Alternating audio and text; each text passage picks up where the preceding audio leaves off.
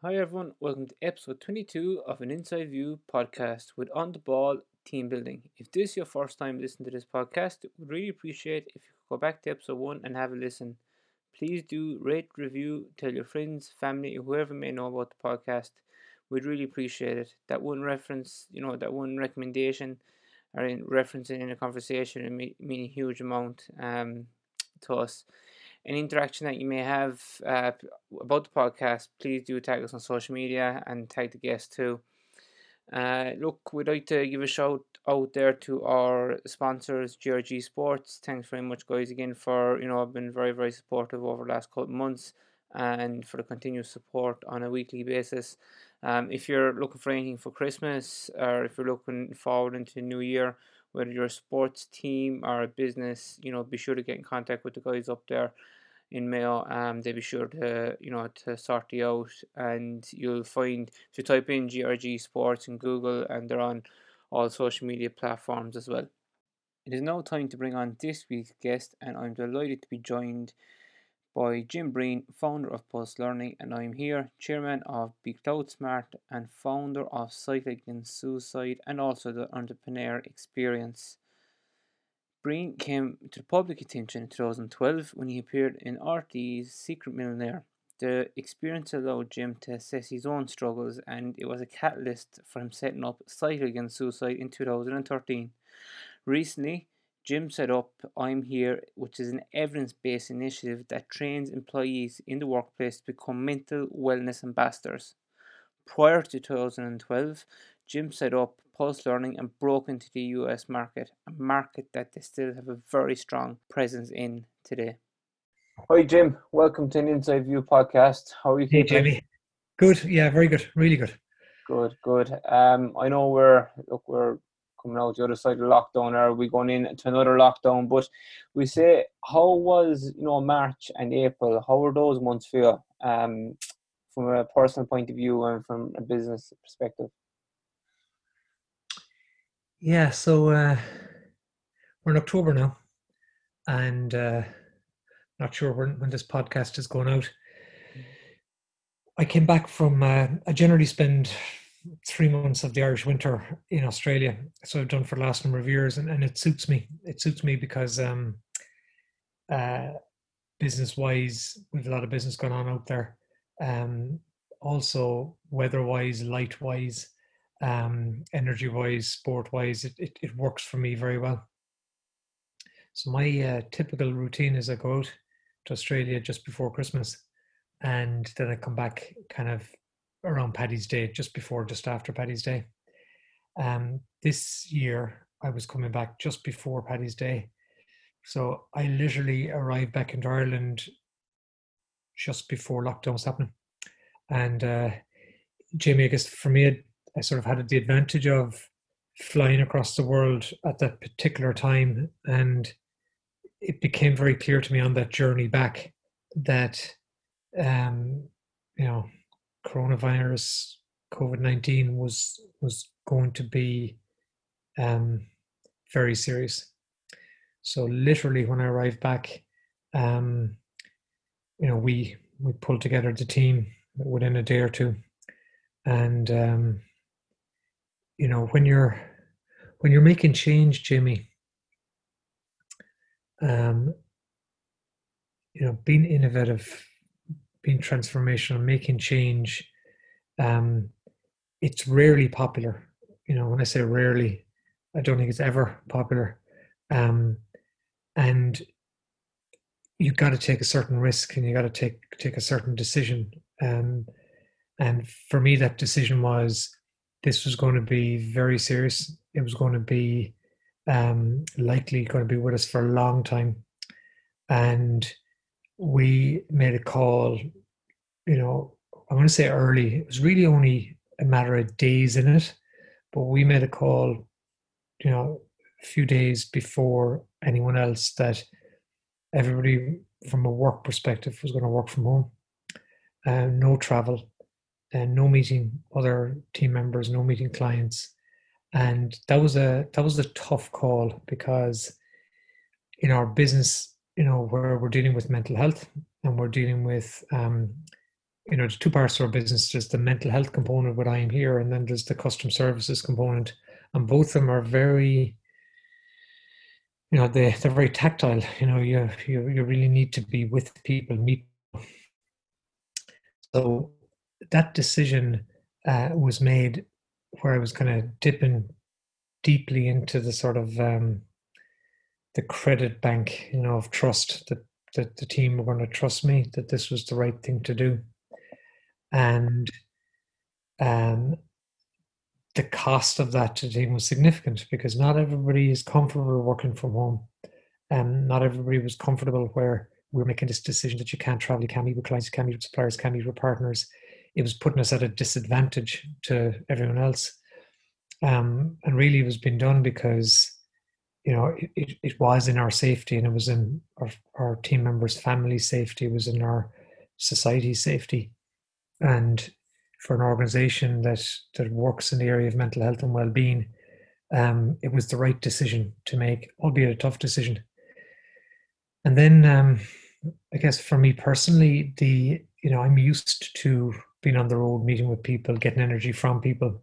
So the change to, working from home was significant and not difficult. It was a very big change, not a particularly difficult change.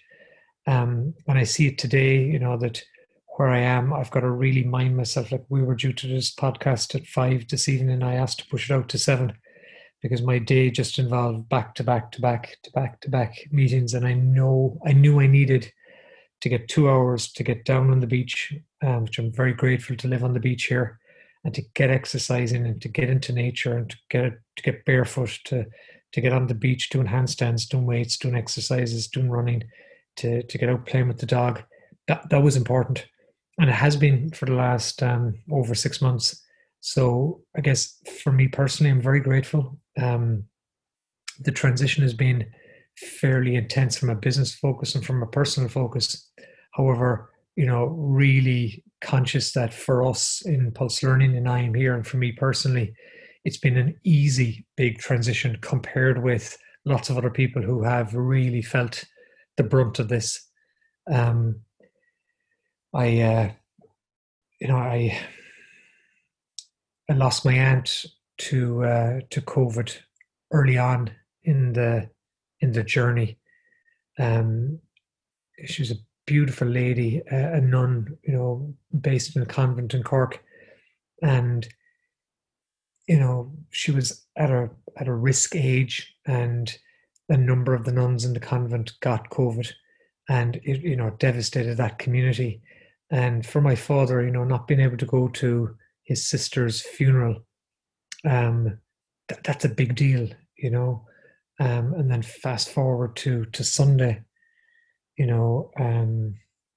our chairman since the very start of Pulse Learning, Bill Hennebury, he passed away, unfortunately, on Sunday morning, early on Sunday morning.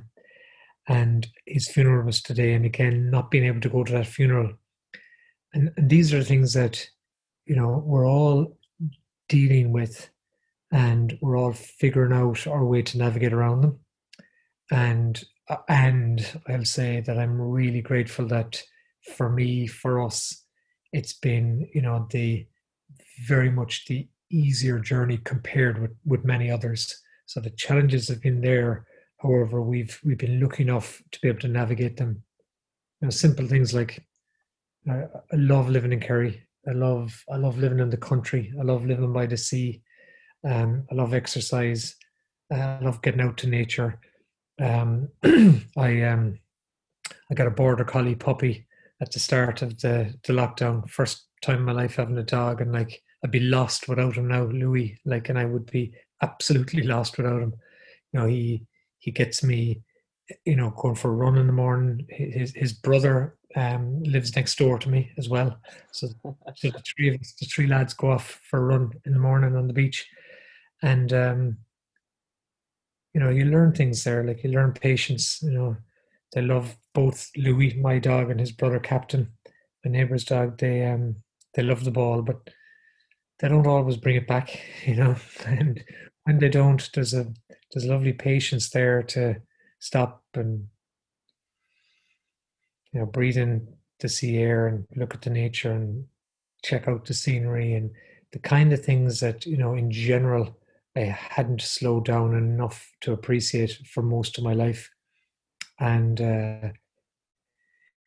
the dialogue goes, the mantra goes, this will slow people down. And when people say that, they're talking about others. And I know that for me, it's very much slowed me down, and I'm very grateful for that. So, certainly it's been, there have been challenges within it. However, really grateful that been able to navigate through those challenges with relative ease. Very good, very good. And the few things there you mentioned and we'll touch on as the interview progresses. But I suppose we'll bring it back to the early days. I actually found it very interesting that your background is actually in civil engineering. How did you, and you went to NUIG Galway. So how do you end up doing civil engineering and then setting up Pulse Learning in your late 20s? How did that come about? Is there a direct link there, or did it happen kind of by accident?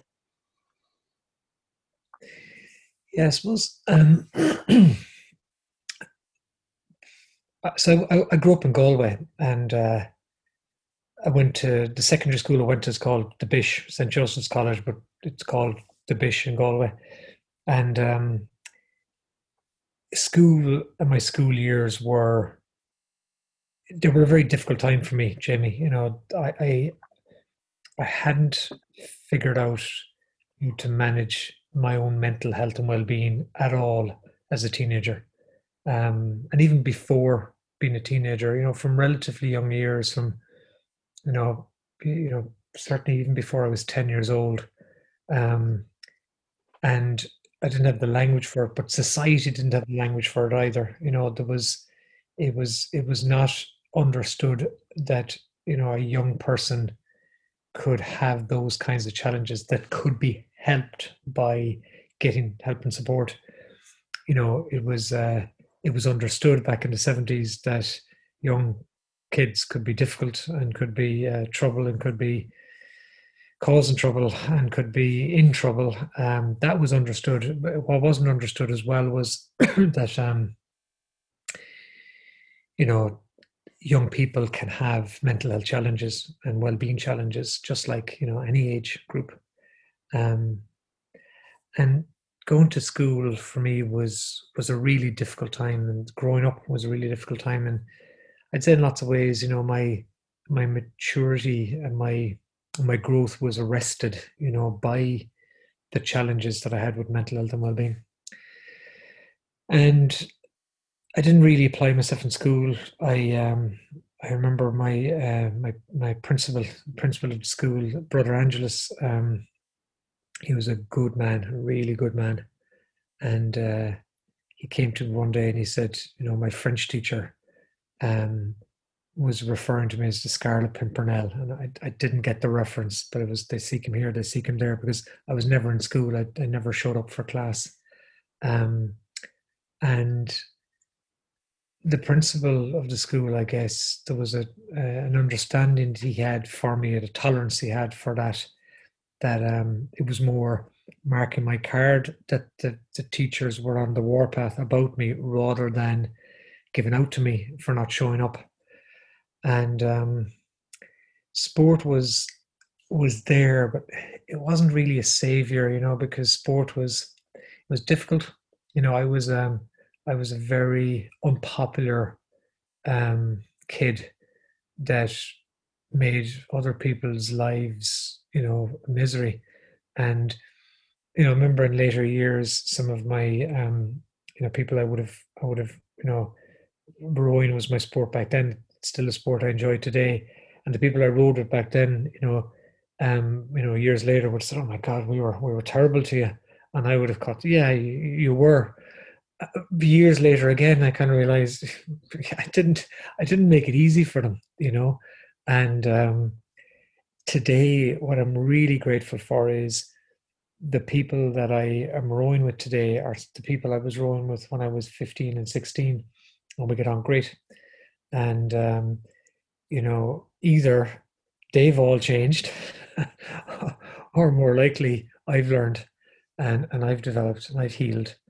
Um, so the decision to do civil engineering was really, fill out the CEO form and see what you get. And I was happy enough to get engineering, but it wasn't a passion. It wasn't something I was particularly interested in. And again, it wasn't something I applied myself to.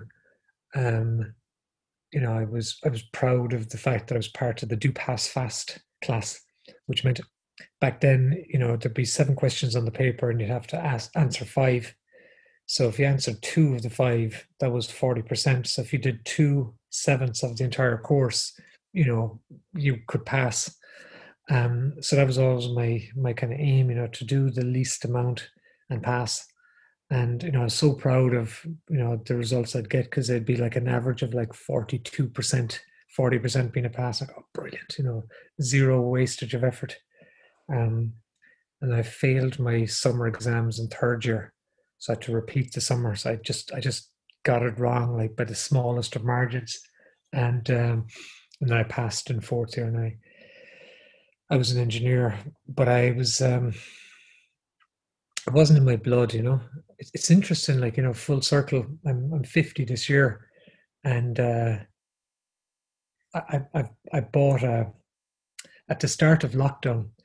I brought my rowing boat here to the house, and the weather was so good. If you remember, like, the weather was calm and it was bright and it was great, and I was able to row my boat on the sea here, which it's not designed for. But the weather was so calm, I could do it. And since then, I've bought what's called a coastal boat. So it's a rowing boat that's actually designed for the ocean, and that's here by the house. And the other boat I have is inside in Tralee, that I row on the canal. And I'm building a boat shed, a simple boat shed. It's more like a box, but I call it a boat shed. But just the pleasure I'm getting out of engineering that, just designing it, building it, um, putting it together, the carpentry of it, I enjoy. And probably I enjoyed engineering more than I gave it credit for.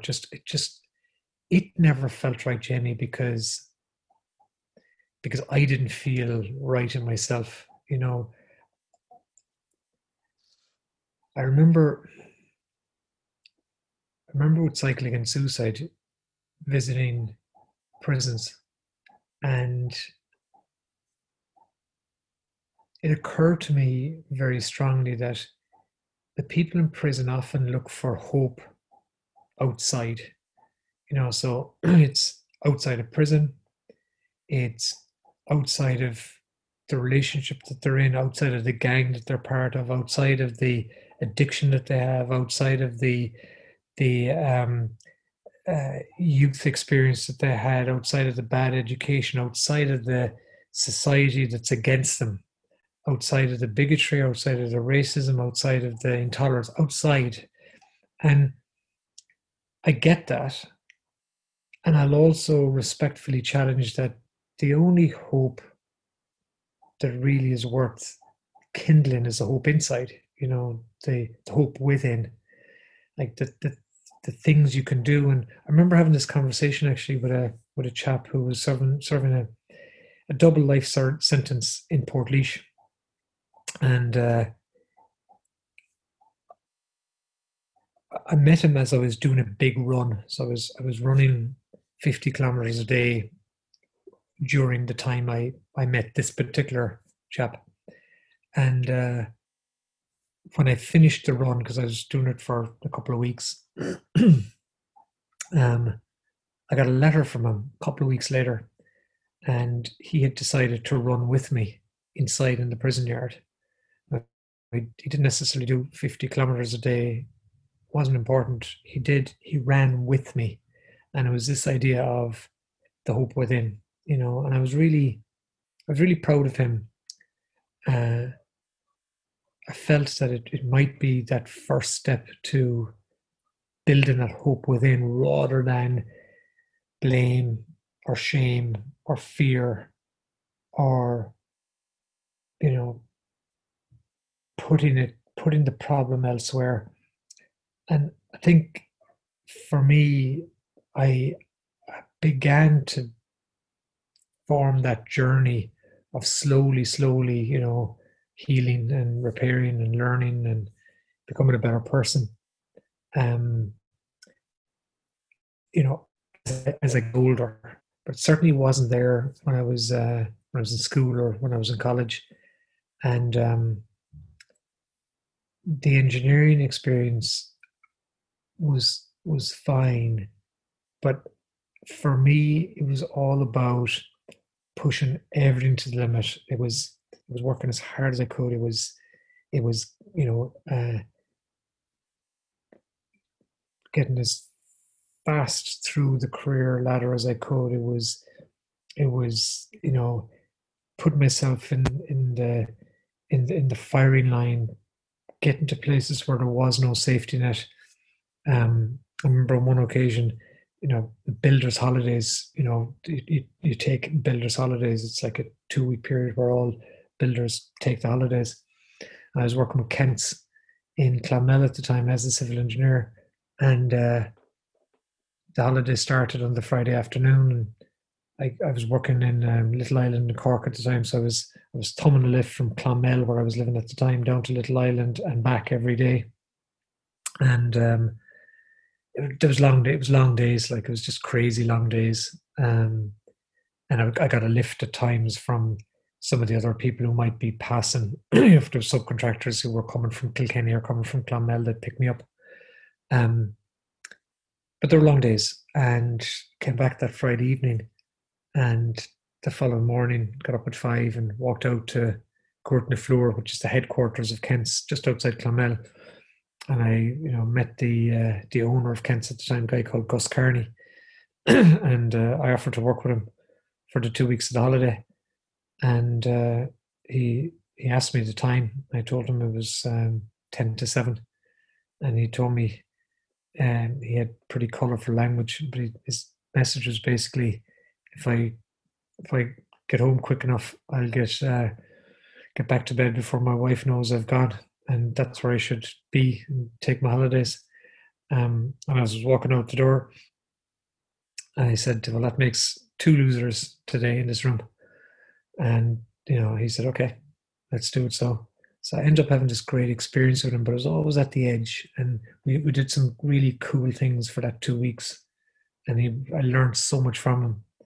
And but it was always at the edge.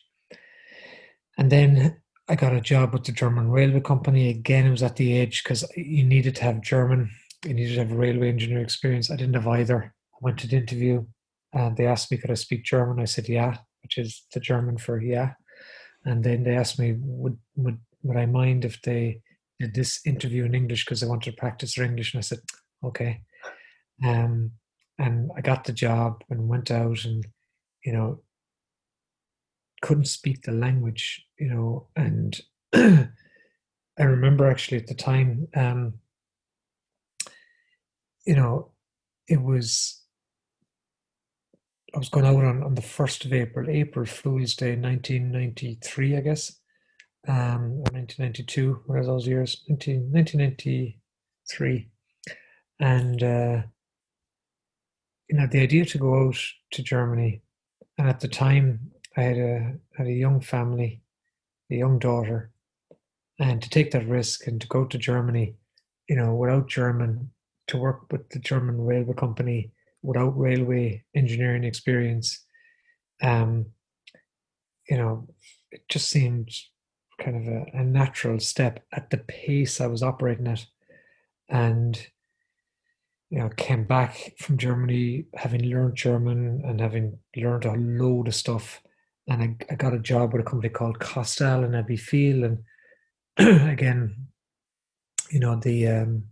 my chairman of Pulse Learning, who passed away on Sunday, he was my boss in Abbeyfield in Costal, so I've known him like since 1994. And his boss was a guy called Chris Sanders, and Chris texted me this morning, so still connected with these people all those years later. But Costal was a time where, again, everything was at the edge. Everything was no safety net. Like, I remember one day, I needed to get Tipex or something, and I went down to the store, and you have to sign for a bottle of Tipex. That was the way it was back then. So I signed the form, got my bottle of Tipex or whatever it was. And later that afternoon, I signed a contract for £4 million on behalf of Costal that, like, it was right and it was wrong on so many different levels, because ultimately, if anything went wrong at any stage, there was no safety net. So Costa was this amazing experience where I got to really, do loads of things, and some of that was design. Like I remember my job title was a translation from German, because I got the job in Germany before I came back to Ireland, and when I met the head of HR in IB Field, he said, we're going to have to change two things about your contract. We're going to have to change your salary, because there's no way we can afford to pay that salary, even though I'd signed the contract. And he also said, we have to change your title, because nobody will understand what it means. And I remember saying to him, I have a big problem with one of those issues, with one of those items, one of those changes. He said, well, we can talk about it. I said, no, there's no discussion. The title stays. And he looked at me. He said, okay, you drive a hard bargain. And he probably thought I was, I don't know, I don't know what he thought. But the advantage of holding that title was that the fact that nobody knew what I was supposed to be doing gave me an opportunity to do whatever needed to be done. And the salary figured itself out very quickly, because once you can prove that you can make shit happen, and you're able to sell that to people in the right way with the right timing, and then an opportunity to move from kind of there into manufacturing. And that was a job opportunity in Tralee. So now I was 26, and I was offered a job as general manager of a manufacturing facility in Tralee. And again, I knew nothing about manufacturing, and it was an injection molding and assembly plant, and I knew nothing about plastics, nothing about injection molding, and they knew it. But I guess I had the reputation of somebody who was making shit happen and able to learn and whatever. And to me, the shift from civil engineering, as I learned it in college, to railway engineering in German, to doing this job in Costal that was everything from negotiating with British Gas to managing their catering contracts to building extensions, building new parts of their building, managing some legal disputes that had come into play before I got there, and working with design teams. And every day it would be something different. To then going into manufacturing, it was all natural. And in a way, it sounds like it's kind of a pretty kind of cool story, but the reality was I was deeply unhappy, through all that time. Like, and I was burning the candle at both ends, because as long as I wasn't standing still, I was fine.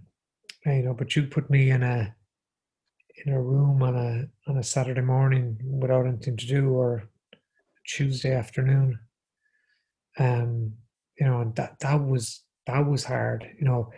Getting on, back in Costal, I was flying back and forth to the UK every week, and managing a whole series of building works in Ireland and a whole series of building works in the UK, and all other things around that. And that was easy. What would have been hard would have been to be in a job where there wasn't enough on, and to have time. And again, in Kleinhaus and in Tralee, like the people that we hired back then in 1996, I'm still connected with them today. Like, I met one of them a couple of days ago, and great friends, and they've helped me over the years in lots of different things and different jobs. But the relationship has also changed. We're there for each other if there's a need. But that didn't happen much later. There was a respect, I guess, I had again for being kind of this force and making things happen and moving things forward. And then Pulse Learning was founded in 1999, and it was actually registered in November 99, and my first time on the internet was like September, October 99. I hadn't been on the internet until a month or two before Pulse Learning was established. And I've been with Pulse Learning for 21 years. Now I've done lots of other things as well, but that's my longest ever job by a long haul, or the longest company I've been with by a long haul. And that journey with Pulse Learning of again landing in the States and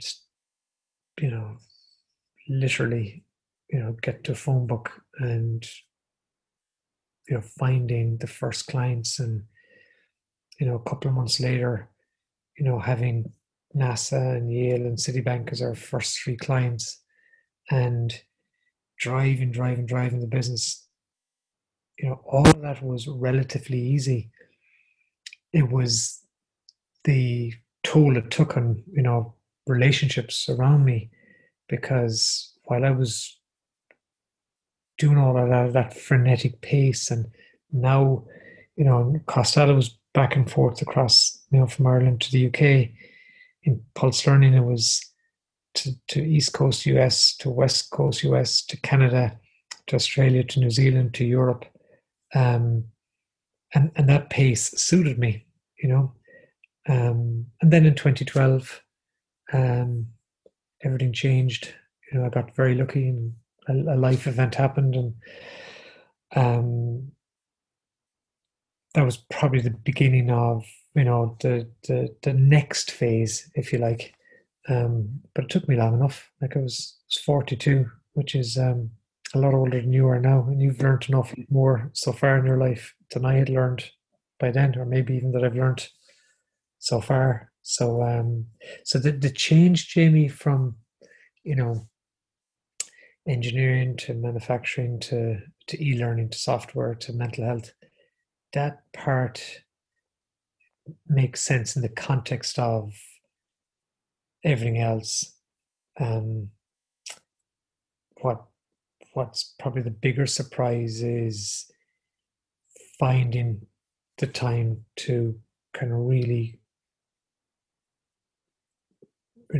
find that hope within that I was talking about earlier, and really heal and learn and develop, and in many ways become a lot more effective as a business leader, as a social entrepreneur, as an entrepreneur, because it feels great to be the hero and go out and make those sales and make those connections and make those contacts, and bring the bear back into the cave and skin the bear and then eat the bear. But it's much more enjoyable to, like we have today, an amazing team that are empowered to go out and catch the bear and skin the bear and cook the bear and share the bear.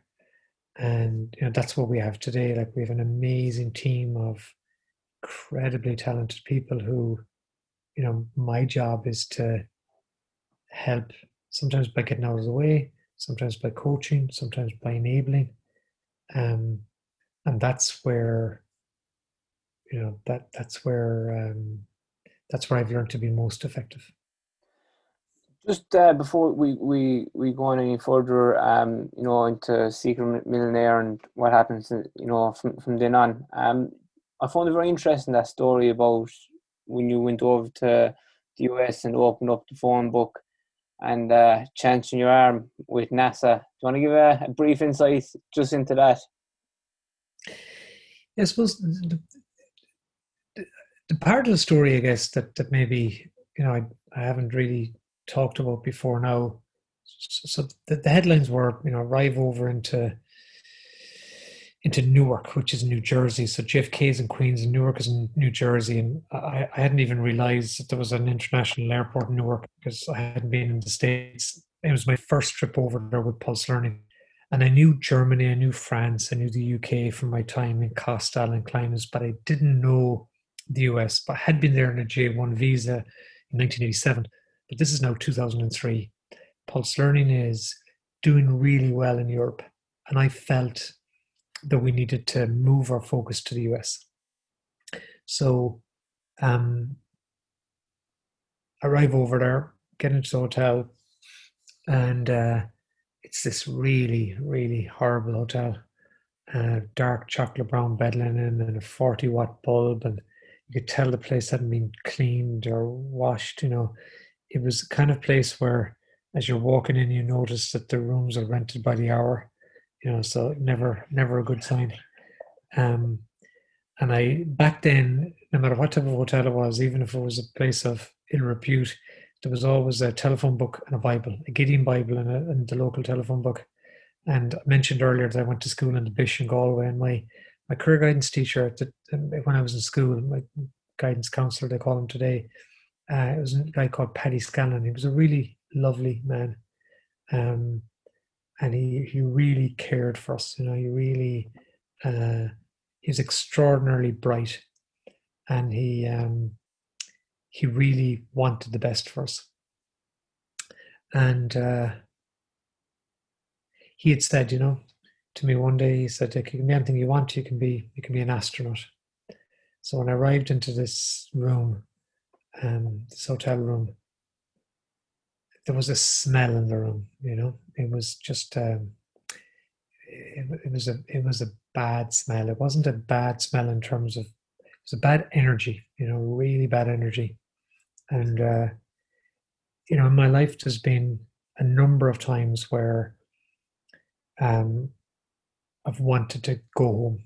I've wanted to hide. I've wanted to crawl under a rock.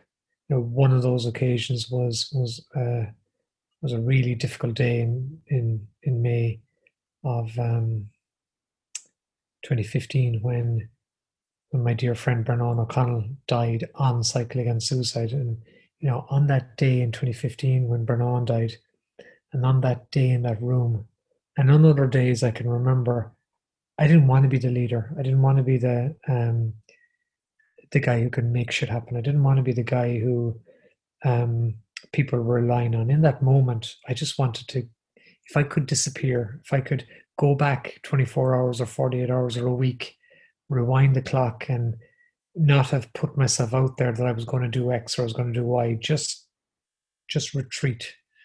I would, be sorely tempted to take that offer.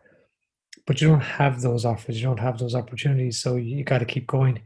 And in that room that day, it really was a tough moment, a testing moment of like, what am I doing? Like, what am I doing?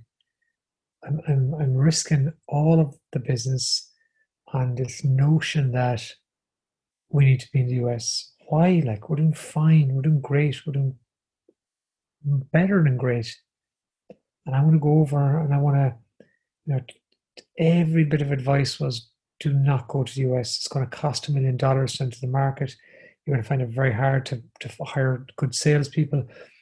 Dollar, euro, war in Iraq, worldwide recession, all the reasons not to go there.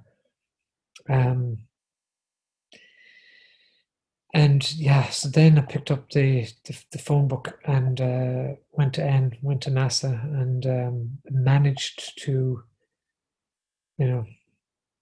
find a way ridiculously to get a meeting the following morning in Florida.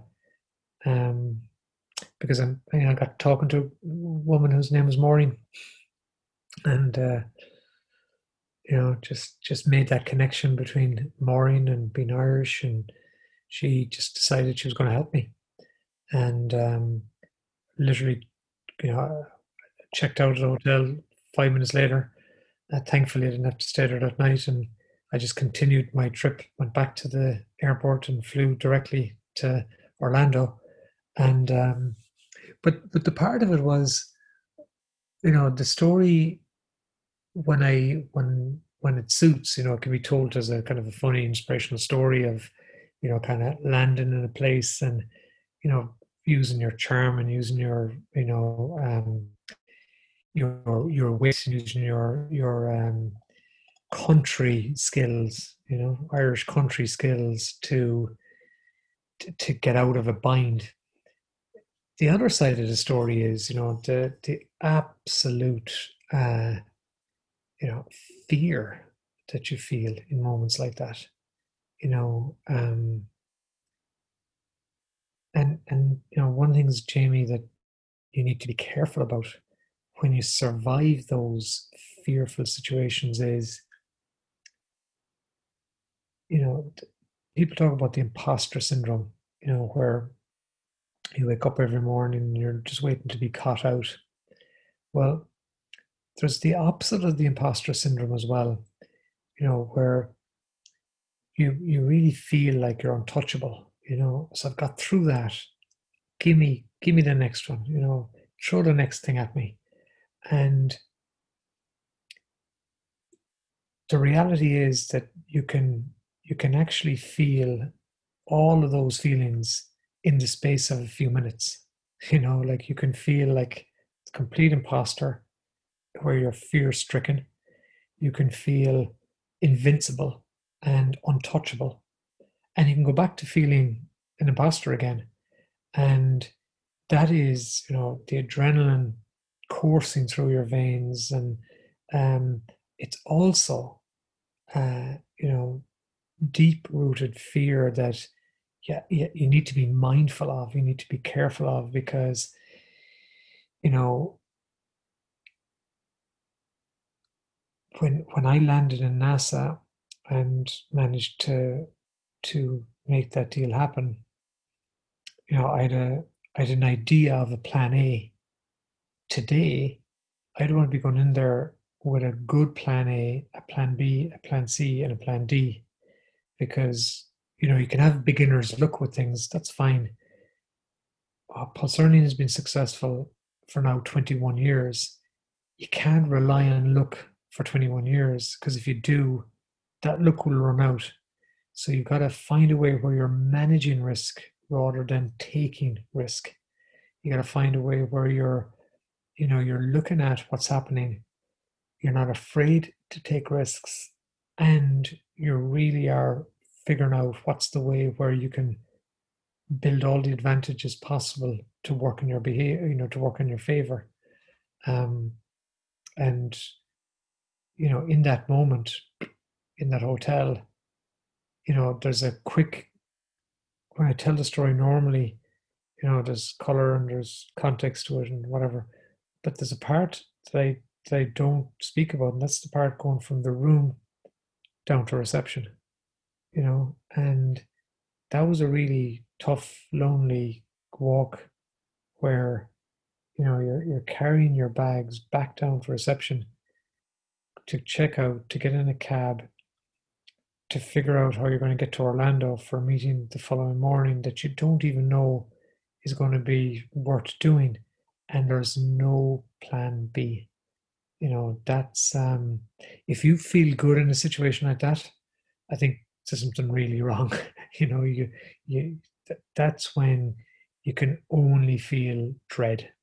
You can only feel, um, and I don't wanna, I'm probably already way too heavy, but to add to the heaviness maybe a little bit is, you know, if there was a gift in feeling like I felt when I was going to school, as a 8-year-old, 9-year-old, 10-year-old, as a teenager, if there was a gift to the dread I felt as soon as I left 34 Round Road, which was the address of my home, and as I walked along Round Road and down through Chantala and to Cook's Corner and in by the canal, and then into either St. Pat's or into the Bish on Nuns Island, I felt dread 4 times a day. Going in the morning, going home at lunch, come back after lunch, going home in the evening. You know, and dread was not something that I was unfamiliar with. And therefore, the dread I felt going from the room down to the reception was not an unfamiliar feeling, you know. And there was something about that that kept me going, you know. Um, but it wasn't. It's not the healthiest way to live your life. You know, there's a much healthier way to live your life, which is the way I found since, you know, my experience with Cycle Against Suicide and, you know, mental health in general, and now I am here. So with the Psychic and Suicide, it came on the back of The Secret Millionaire. Do you want to just give an overview of how it came about and why did you choose a bike? Why didn't you drive? What was the symbol of the bike at the time? So I mean, again, there's no. It's very hard to explain the logic of Cycle Against Suicide and how it was set up, because it wasn't logical, it wasn't rational, it wasn't. It, Cycle Against Suicide was set up because of hope, because of magic, because of belief, and it was based on a couple of strategies, right? So one of the strategies was events drive actions and actions drive behaviors, right? So it was about, you know, like, so I was asked to take part in Secret Millionaire. I don't watch TV. I said no, and then quickly changed my mind before I met them the next time, because they asked to meet with me and met them next time. And they were very good and they were very professional, the people from RTE, and they allowed me do something that hadn't been done before, which was I set some conditions, and one of them was I wanted to focus on mental health. And this is back in 2012. And back in 2012, mental health was not a popular topic. It wasn't a topic that made good TV. And the idea that an entrepreneur, quote unquote, successful businessman, successful entrepreneur, would be battling with mental health, that was a big risk that they took, you know, because I discussed with them my own challenges, which is not something that anybody had ever discussed with anybody before. Like, the first time I spoke was with the producers of Secret Millionaire, and there was a reason for that. And the reason was because I felt that we could create a platform to do something quite special. And I said that if we are successful in creating something out of this, I really want you or to be behind us. And they agreed that they would, which is phenomenal. And then the third thing is I said, like, I want to be about mental health. I want you to agree that you'll be behind us if we create something special here. And the third thing is I want the program to be real, like completely real.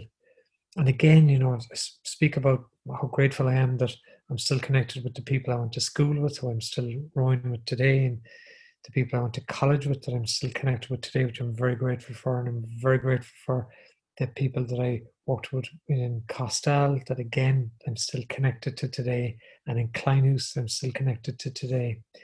And in Secret Millionaire, the same applied, you know. The nurses that I met with through Secret Millionaire, you know, are still connected today very strongly. And the other people I met on the program were still connected today. And part of it was because it was real. It was absolutely real. You know, we created a real program, and it was format TV, and there was certain format parts to it. It still was a real program. And Gary Keane was the director, and he did an amazing job, like an amazing job at keeping it real. And then when the program aired, coincidentally, on 10th of September 2012, which is World Suicide Prevention Day, the response was something that, you know, there had never been a response to a program, a format TV program like it before within RTE. I remember Brent Pope, who I met with weeks later, he actually went to the Director General of RTE, and he, before I even knew him, and he said that program is special. And then coincidentally, and again, there's the magic, randomly, a person that I met doing the Camino, that I then met with in Killarney to meet with Mike Buckley from Kerry Coaches.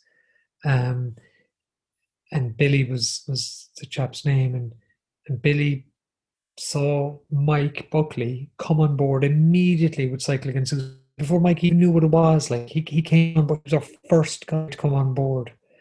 And so grateful, so thankful to him. And he gave us a coach, he gave us diesel, he gave us a driver for 2 weeks, not even knowing what Cycle Against Suicide was, because we didn't know, but he believed in it for whatever reason. And Billy saw this, and he bumped into Brent one day in a spar shop in Dublin 2 or 3 days later, and he said, there's a friend of mine setting up a charity, would you like to be involved? And Brent said, look, I'm really sorry, but I'm just flat out. I've got my own art charity going on, and I've got TV punditry and whatever. And Billy said, okay, sure. And he left the shop, and he actually walked back in the shop again. He says, I'm sorry, Mr. Bogue, I'm really sorry. This is not the way it works. So there's a friend of mine, can I pitch it again? And Brent kind of looked at him. And Brent's a big man, but he's a friendly guy. And he looked at him, he goes, sure. He said, it's a friend of mine, his name is Jim Breen. And Brent says, is that the guy who's on Secret Millionaire? And Billy says, yeah. He said, can you give me his number? So Brent calls me, and Brent became our first ambassador. Like, this was not strategic. This was just pure chance, pure magic, And that happened, Jamie, time after time after time after time after time. People we met that we'd no right to meet, people that we got connected with. Roz Purcell and Brezzy came on board. And again, I called Roz's agent, didn't know Roz, called her agent. Her agent called me back, and she said, yeah, Roz seems interested for some reason. And I go, oh, great. She'll call you in the next 10 minutes. I said, fantastic. So I was driving up to Galway time. I pulled in, I Googled Roz. Who the hell is Roz? R-O-S. It was R-O-Z. Finds out, Roz is who Roz is. She calls me 10 minutes later, and she says, yeah, I'd love to do it. Then a couple of weeks later, she said, I know Brezzy might be interested too. I said, great. It's like all this stuff, just there's no rhyme or reason to it. It just happened. But it happened because there was a fundamental strategy, which was go forward, keep things simple. It's okay not to feel okay. Belief. It's absolutely okay to ask for help. Behavior. It's okay not to feel okay. Get people to believe that belief. It's absolutely okay to ask for help. Get people to behave like that behavior. And if we can do that, we can change culture. If we can change beliefs, if we can change behaviors, we can change culture. But just keep it simple. It's okay not to feel okay. It's absolutely okay to ask for help. Make sure as many people know that as possible. Make sure as many of those people believe it as possible. Make sure as many of those people behave in that way as possible. Focus on route one. Focus on the power of one. Focus on the impact that one person can have with one person. At the moment, you were that one person. So I wrote a 2-pager on Cycle Against Suicide, about a week after Secret Millionaire. And I just sent that out to all the people who had contacted me from the program. And they came back and they said, yeah, we're in. Now, I wrote it in a way that was very honest about the idea, but it was written in language that I think created the impression that, it was already in place somehow, even though people knew it wasn't. But it was written kind of in a very visual way that this is what it will be like. We will have a 52-seater bus. But this is before I even met Mike Buckley. And I had this vision of a bus leading a cycle around Ireland with thousands of people taking part. And we'd have mechanics vans, and we'd have paramedics. We'd get the guards involved. This is before I met Seamus Nolan, who's now Superintendent Seamus Nolan, who was Inspector Seamus Nolan at the time. I didn't know that I would meet with Seamus, that he would connect me with Superintendent John Cairns, that we would meet all the other guards that we met, that they were connected with the PSNI. I knew nothing about that. I had no idea that Mike Buckley would come on board, and Mike would in turn bring on other sponsors with us. I had no idea that MSL in Ballsbridge and John Ryan in particular would come on board, and they would provide us with all the vehicles. I had no idea that Evan McLaughlin would come on board, and she was a deputy principal at the time in the school. She's now a principal in the school, and that she would create a schools program, like this genius schools program that got us into schools, that got us approved by all of the school's bodies, all of them, Association of Principals and Deputy Principals, the guidance counsellors, all the school's bodies, that we would get into those school bodies in the Republic of Ireland and in Northern Ireland. We would get people to, year one, get on a bike, year two, become a marshal, or become a sponsor, or become a homestay provider, or homestay providers that ended up taking part in the cycle. All this magic occurred. But the principle around it was keep it simple. The principle around it was events drive actions. And the principle around it, going back to your question, was connect people. And cycling was important because it was people on the move. And particularly for men, it was shoulder to shoulder. So it didn't require men to have eye contact with men. It's interesting. That just made perfect sense to me at the time. And I love TikTok. I adore TikTok. It's where I'm learning so much at the moment. Like, people go LinkedIn and podcasts. I do all of that, but TikTok is a place where I'm learning stuff. And I just saw something on TikTok last night, which again spoke about this dynamic of male to male, male to female, female to female, and we our bodies move differently as we're talking with, but particularly for male, being shoulder to shoulder made a big difference. And it also worked for female. It also worked with female to male, male to female. So the idea of moving, the idea that you could have a conversation where you didn't have to get distracted by making eye contact. You could have a conversation on the go, and you could have a conversation where it would be drawn out by inspirational talks twice, 3 times, 4 times a day. But I got to be careful, Jamie, because we had a vision. We had no plan. Like, there was a 2-pager, but at the start there was really no plan. There was a compelling vision, and there was. I believe firmly you need 4 things to make shit happen. And shit stands for some highly impactful things, right? So SHIT, some highly impactful things. So not many things and not some low impact, but if you want to make some highly impactful things happen in your life, I think you need 4 things. You need to have a really clear, compelling vision. However, that on its own isn't worth anything. You also need to have the ambition to make that vision happen. I know a lot of people who've got a very clear, compelling vision, but they're also kind of, if it happens, it happens. If it doesn't happen, it doesn't happen. And there's nothing wrong with that, but just it won't happen unless you really have got this strong ambition to make it happen. And then the third thing you need is capability.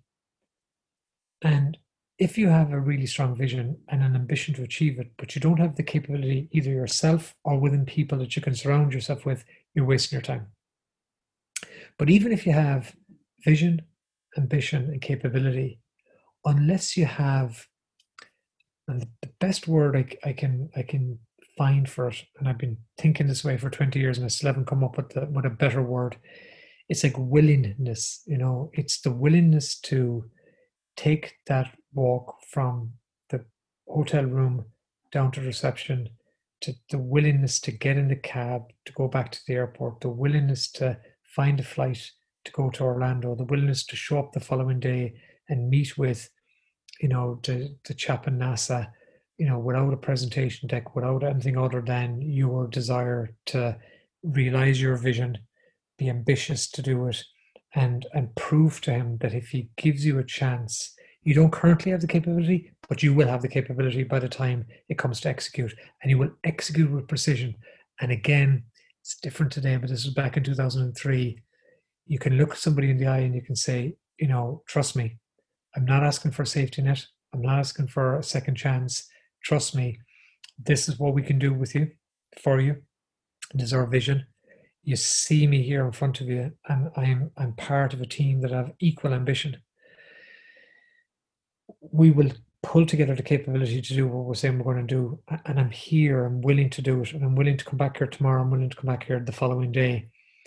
And that, to me, Jamie, that trumps a business plan, not kind of 9 times out of 10, but 100 times, 100,000 times out of 100,000 times, that trumps a business plan. And you need a plan. You need all of this. And I think I'm asked to mentor entrepreneurs, social entrepreneurs, when I'm asked to work with people, it's really working with them on that mindset as much as the process and the systems, which is really important as well. But you must have, first and foremost, as an entrepreneur, if you're going to create something out of nothing, you need to have this ability, and again, there's layers to this, but on the vision part, you need to be able to break it down into the first creation and the second creation. So the first creation is how you describe it, but that first creation, people need to taste the second creation. They need to be able to smell the second creation. They need to be able to touch the second creation. In other words, the second creation is the house that's built. The first creation is the drawing of the house. They need to be able to look at that drawing and feel themselves walking into that kitchen and seeing that aga, a cooker, the aga stove, or to see the bath, or to see the view out to the ocean. They need to be able to see that. And then you've got your second creation. Without that first creation, you're not going to get anywhere, and it needs to be compelling. And then you need to show that you've got the ambition to make that happen. And then you've got to have the capability, or pulling the capability around you. And then finally, you got to be willing to do it when nobody else is backing you. That's when you really need to be willing, because that's why, I was very lucky with Pulse Learning for 21 years. I had one person who always had my back, Bill Hennebury. And I'm already missing him, desperately. He was ill for some time before he passed on Sunday, but he was he always was there, and sometimes, by the way, being there for you is the person who will be the strongest vocal opponent to get you to be clear on your thinking.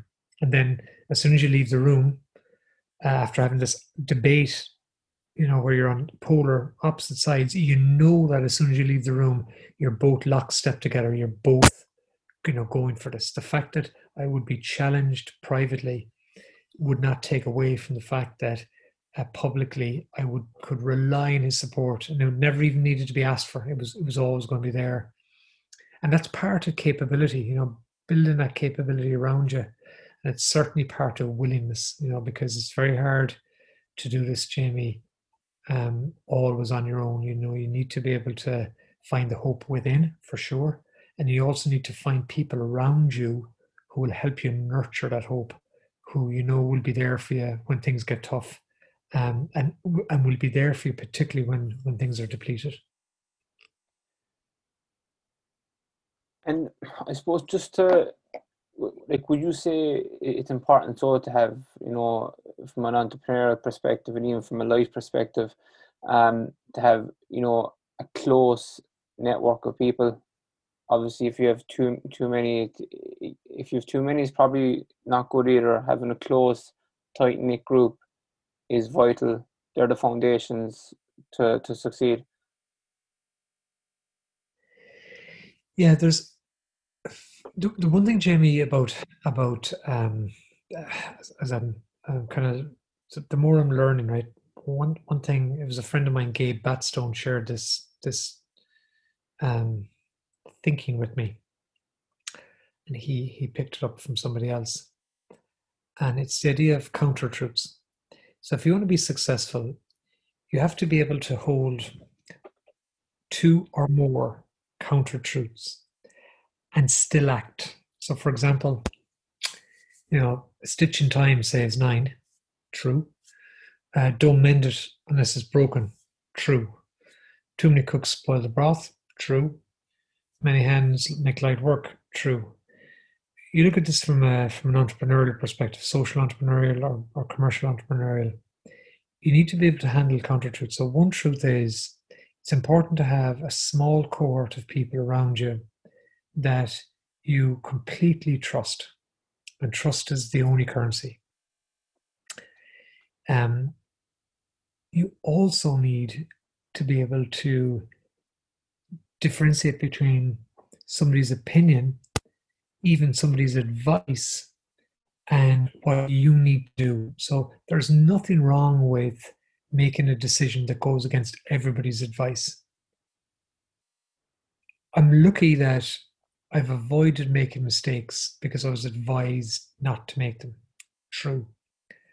There's also certain things that I should have done, but I was advised against doing them and I should have done them. True. Um, and you got to figure that out. You know, there's no simplistic approach here. Um, I will say though that having a trusted cohort, like a cone of trust around you, people that you can go to, and bear in mind, Jamie, you know, in my opinion, they're different people for different situations, you know, and you need to be able to speak different languages with different people, and you need to have, as much as like-minded is a really good truth, you know, you need to find like-minded people. I think it's at least equally true that you need to find people who think so different than you know, like in Pulse Learning, some of the most senior people in Pulse Learning are absolutely polar opposite to me in terms of the way we think about things, and that's really good because it means that if so, for example, the CEO of Pulse Learning is Patrick Feely. Pa's a great guy. He's honourable.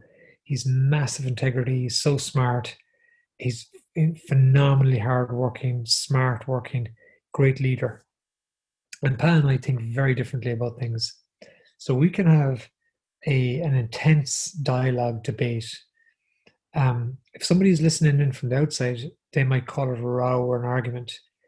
The difference between it and a row and an argument is two things. Number one is we don't talk across each other. You know, we're listening intently to what the other person is saying. And the second difference is when we leave that conversation, if Pa's accountable for the item we're discussing, then it's his call. Whether that's my view or his view, it's his call. If I'm accountable for the issue, then it's my call, whether I'm going to agree with him or whether I'm going to take my own view. And the only thing that's important is, and it feeds into trust, is that you're listening to the other person. I was listening to Ray Darcy, who was also a huge supporter of Cycle Against Suicide over the years. And I was listening to him on the radio last year, and he said something kind of just offhand, but I loved it. He said, some listener texted in to say, an argument was never resolved within an argument. You know, and I love that thinking. You know, you've never heard people who are shouting and roaring at each other, and then all of a sudden one of them goes, "Do you know what? I think you're right. Gosh, yeah, and I think I'm wrong." Like that never happens. So you've got to find a way, Jamie, of being intensely focused on presenting your opinion and also listening to the other person's opinion. That's hard, right? So, and there's no point in doing that with like-minded people, because in that scenario you get nothing out of it. All you get is an echo chamber. So you need to have people who are like-minded at times. You need to have people who are unlike-minded. You need to be sometimes passively or actively listening where you're silent to learn, and other times you need to be prepared to learn as you're engaging. So we call it engage and see, or engage and learn. And when you want to engage and learn or engage and see, that doesn't happen static. That happens in an active way. And one thing with Cycle Against Suicide was, you know, nothing stayed passive ever. We moved, we changed, we were always on the move. You know, even when we're doing interviews with media, we did it on the go. You know, we moved, we planned while we were moving. You know, it was a movement orientated concept because we want it to be a movement, so like it's pretty basic, right? You don't create a movement by staying still. As obvious as that is, like, and again, I got to be careful here because you know there's probably a counter truth to that, but I don't know any movement that was created by people sitting down. Like I can't see how that can happen. I can't see. That's maybe my limitation.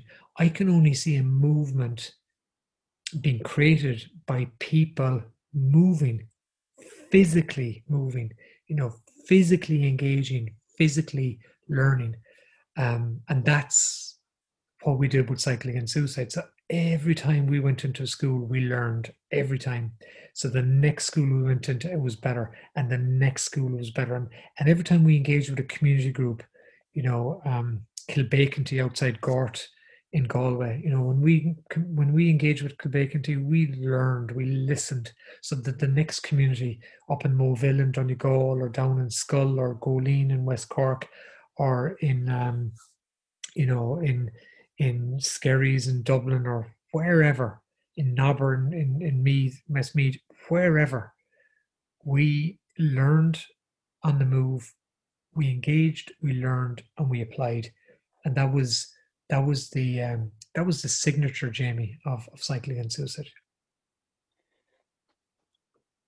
From I suppose males in Ireland, I suppose maybe it's just an Irish thing, or it's maybe it's a male, uh, a male's thing in general. But they can be very kind of introvert, and they kind of refrain from speaking about their feelings. Um, I suppose it's pretty fitting in what we're in at the moment with the COVID-19. Let's take in two stages. What advice, or I wouldn't say, maybe what suggestions would you give to people, 30 plus, who mightn't be that willing to show their feelings because they were never encouraged to before when they were younger? Maybe the younger generation are more open to now, perhaps, but the older generation kind of aren't. And what guidance would you give people? Because I know at times they can probably think, look, I don't want to be, associated to have depression or have that stigma attached to me. What suggestions would you give to people in that situation? So, it's a really complicated area, and it's complex and it's layered. And yet there is a very simple evidence-based approach, and that's the approach we take with NIM here. So the first step is show you care. And what that means, Jamie, is you make sure the person really believes that you care about them. And that doesn't require always talking. It doesn't require always, conversation. Sometimes it does, sometimes it doesn't. Sometimes it's as simple as sitting with the person. Sometimes it's about accepting whatever going on in their life without judgment. Sometimes it's about listening really deeply. We talk in here about the clear skills, compassion. So compassion is the desire to act to relieve the suffering in another. Compassion is very interesting, though, because compassion means that the skill of compassion is a skill where you can sit with somebody's suffering without taking it on board yourself. So that's the first skill, compassion. The second skill is listening. And sometimes you're listening to what's not said. You're listening with all of your senses. Empathy is the E. And empathy is around, being prepared to put yourself in the other person's shoes.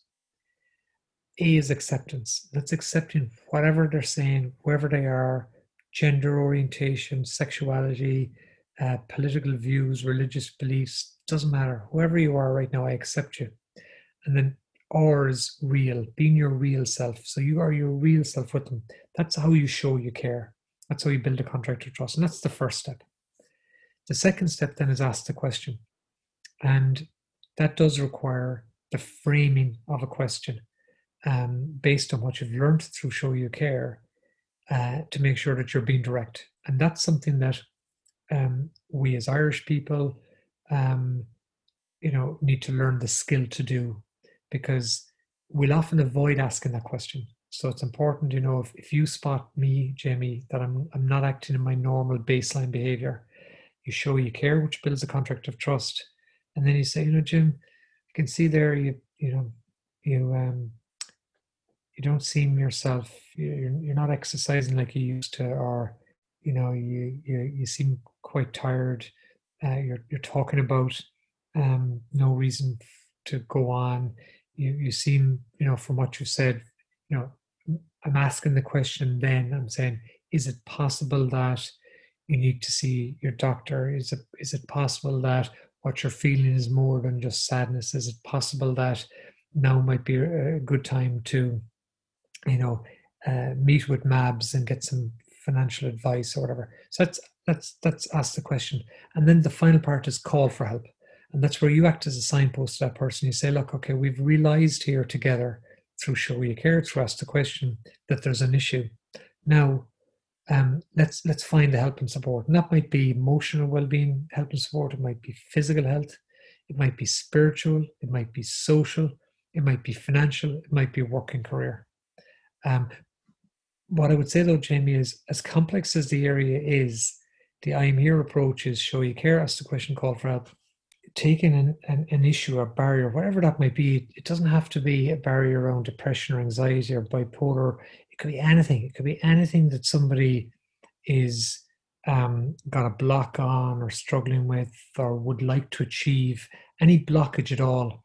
Whether you're, it's funny, like you said about younger people and older people, like it's interesting that while the theory is that older people find it harder to talk than younger people, that's correct only in certain circumstances. So for example, young people might find it harder to talk about relationships than older people. Older people might find it harder to talk about finance than younger people. And we're all different as well.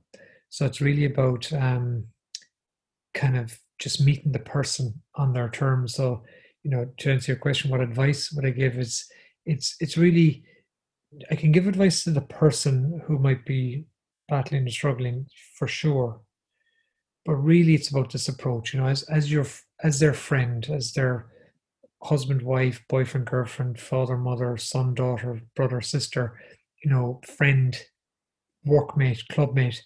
We can all help each other by Show You Care, build a contract of trust, by Ask the Question, which is to validate that something actually is the matter, and then by call for help, which is signpost where that help and support is available. And we have I Am Here. We've got 850,000 members across 4 continents from a standing start a year and a half ago. Like it's the fastest growing mental health and wellbeing program in the world. Like one of our clients, Woolworths in Australia, they have 200,000 team members and 60,000 people in Woolworths have completed the I'm Here learning voluntarily. 60,000 people in one company have completed the learning voluntarily. Like this is off the charts. Now it's a brilliant program and it's really well designed. However, what's powerful about it is you can apply it. You can get the courage, the confidence, and the skills to be able to Show You Care, Ask the Question, call for help, to be able to help somebody else to find help and support. You don't become a counselor or a therapist. You don't make a diagnosis. You don't judge. You don't label. All you do is you Show You Care, you ask the question, you call for help. For any of the hundreds of thousands of people who are listening to this podcast, or 12 or however many people end up listening, particularly this late on because we've gone way over our time. I'm Here is available. It's free for anyone. You get it free for 3 months. So in 3 months, you can take all of the course where you can learn everything.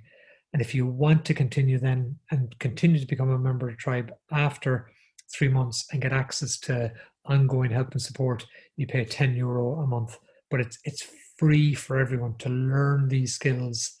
And that's the way we've designed it. We want the more people who have this belief and behavior, the better.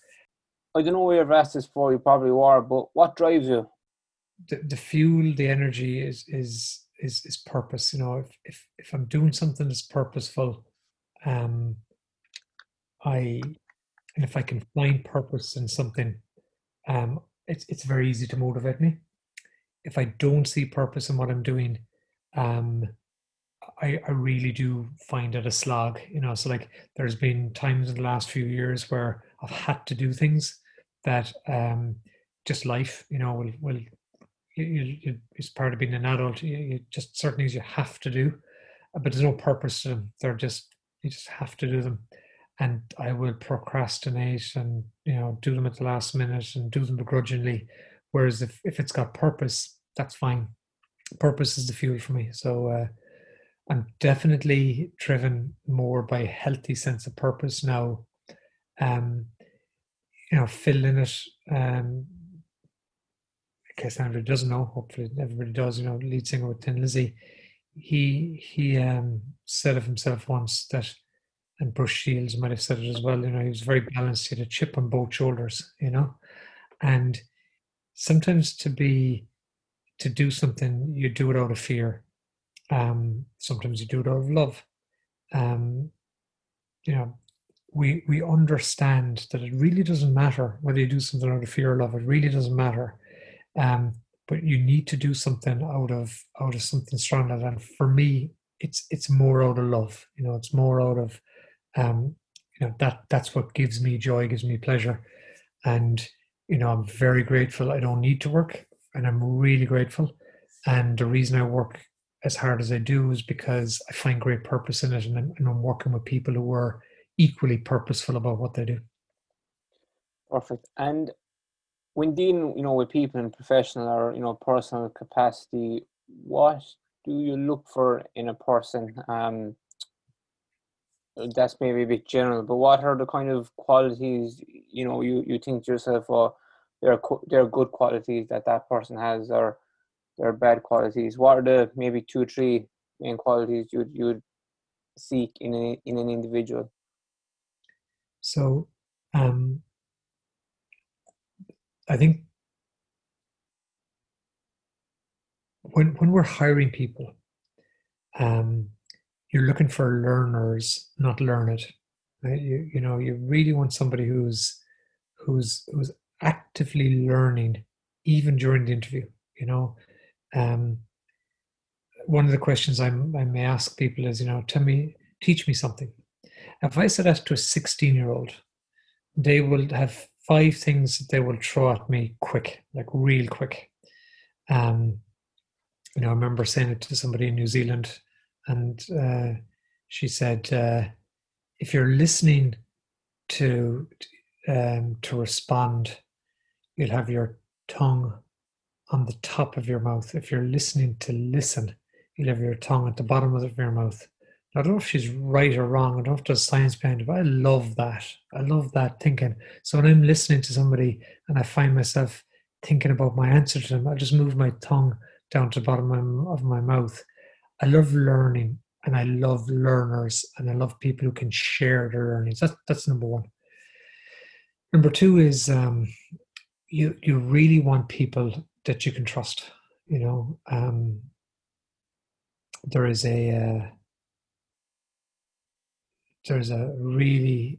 it's a really valuable currency, to be able to trust people.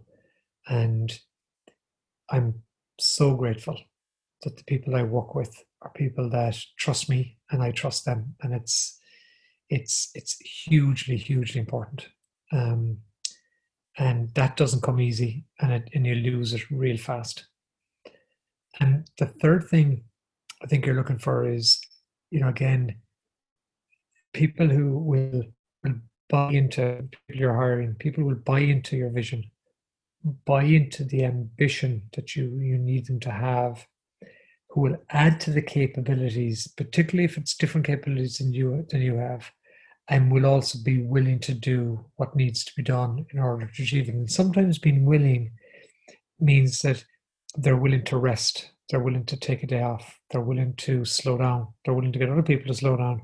Willingness is not always about working hard. Willingness is often about, like, for example, if you're learning, the psychology of learning is intense focus, and the neural pathways and the plasticity happen as a result of intense focus, but they only happen when you're actually resting, really when you're sleeping. So you need to have people who can be intensely focused and who also understand the value of rest, the value of allowing the plasticity form in order to find those new neural pathways, etc. A lot of successful people, whether it's athletes or business people, I know it might have changed. Now we say back in the early days and up to now. What is your morning routine? Would you be an early morning person? Naturally, I think a lot of successful business people would be. It's a funny one because I think it's I know a number of people who for a lot of my life I would have survived on very little sleep, up early, bed late, traveling different time zones, different hotels, constantly on the go. I don't think that was being the most effective I could be.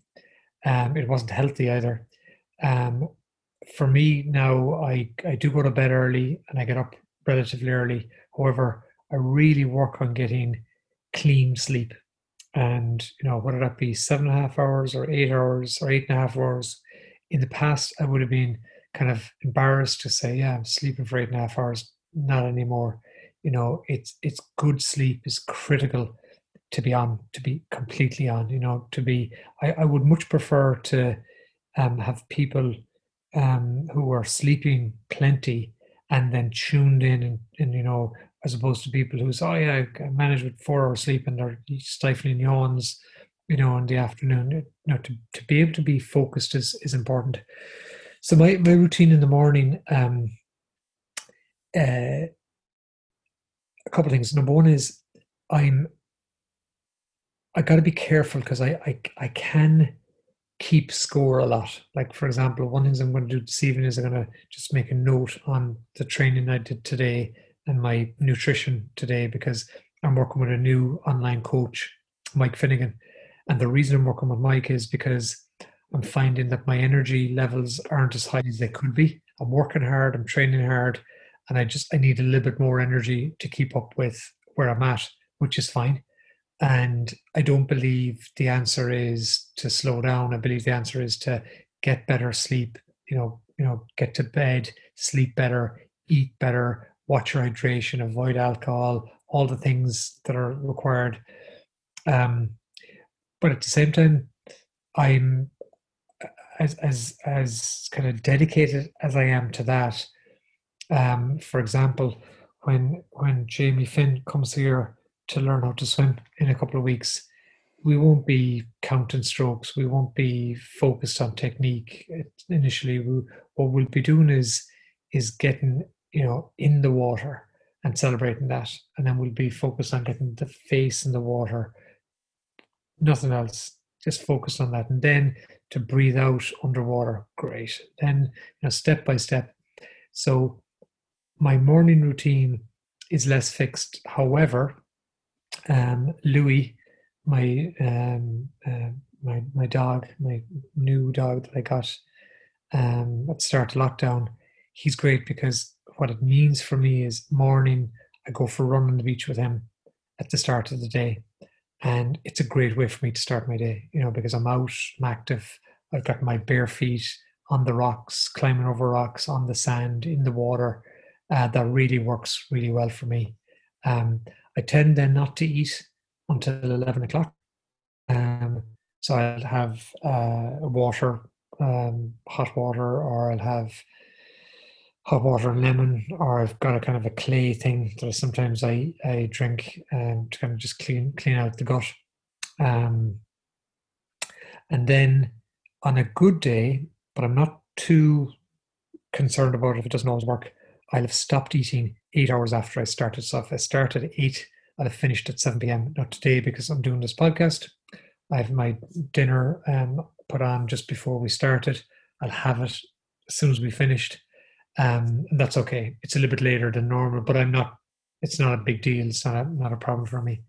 Um, but I do feel that the morning time, getting my body clean is important. So drinking water, getting out, getting exercise, getting moving. Movement is a huge thing for me. Inversions are a huge thing. Handstands, rings. I have a set of rings here in the house that I love playing with. Getting upside down, moving, locomotion. Uh, Getting moving early in the day suits me better. And it's interesting actually because this week my dog Louis is in Galway for a few days. He's coming back on Friday, and as a result, I'm not moving as much in the morning, and I'm feeling it. So it's a good little reminder for me that it serves me well to get out with Louis, to bring him for a run, to get active with him. And again, I'm so lucky, like where I am here, I can run down to the beach, climb across some rocks, get to the edge of Barrow Beach, and come back. Get it all done in 40 minutes, and it's just pleasurable. So that would be the ideal morning routine on the weekday. And then at the weekend, again, if I found myself that I haven't got my sleep, I do believe you can catch up on sleep. So I know some sleep experts or the experts are divided on that, but I do believe you can um, catch up on sleep at least to a degree. So if I sleep in on a Saturday morning or Sunday morning when I'm not rowing or something else, I'm okay with that. Which took me a long time, because my sort of my mind was telling me I need to be up, I need to be on the go. The day is wasted, and I still struggle with that a bit.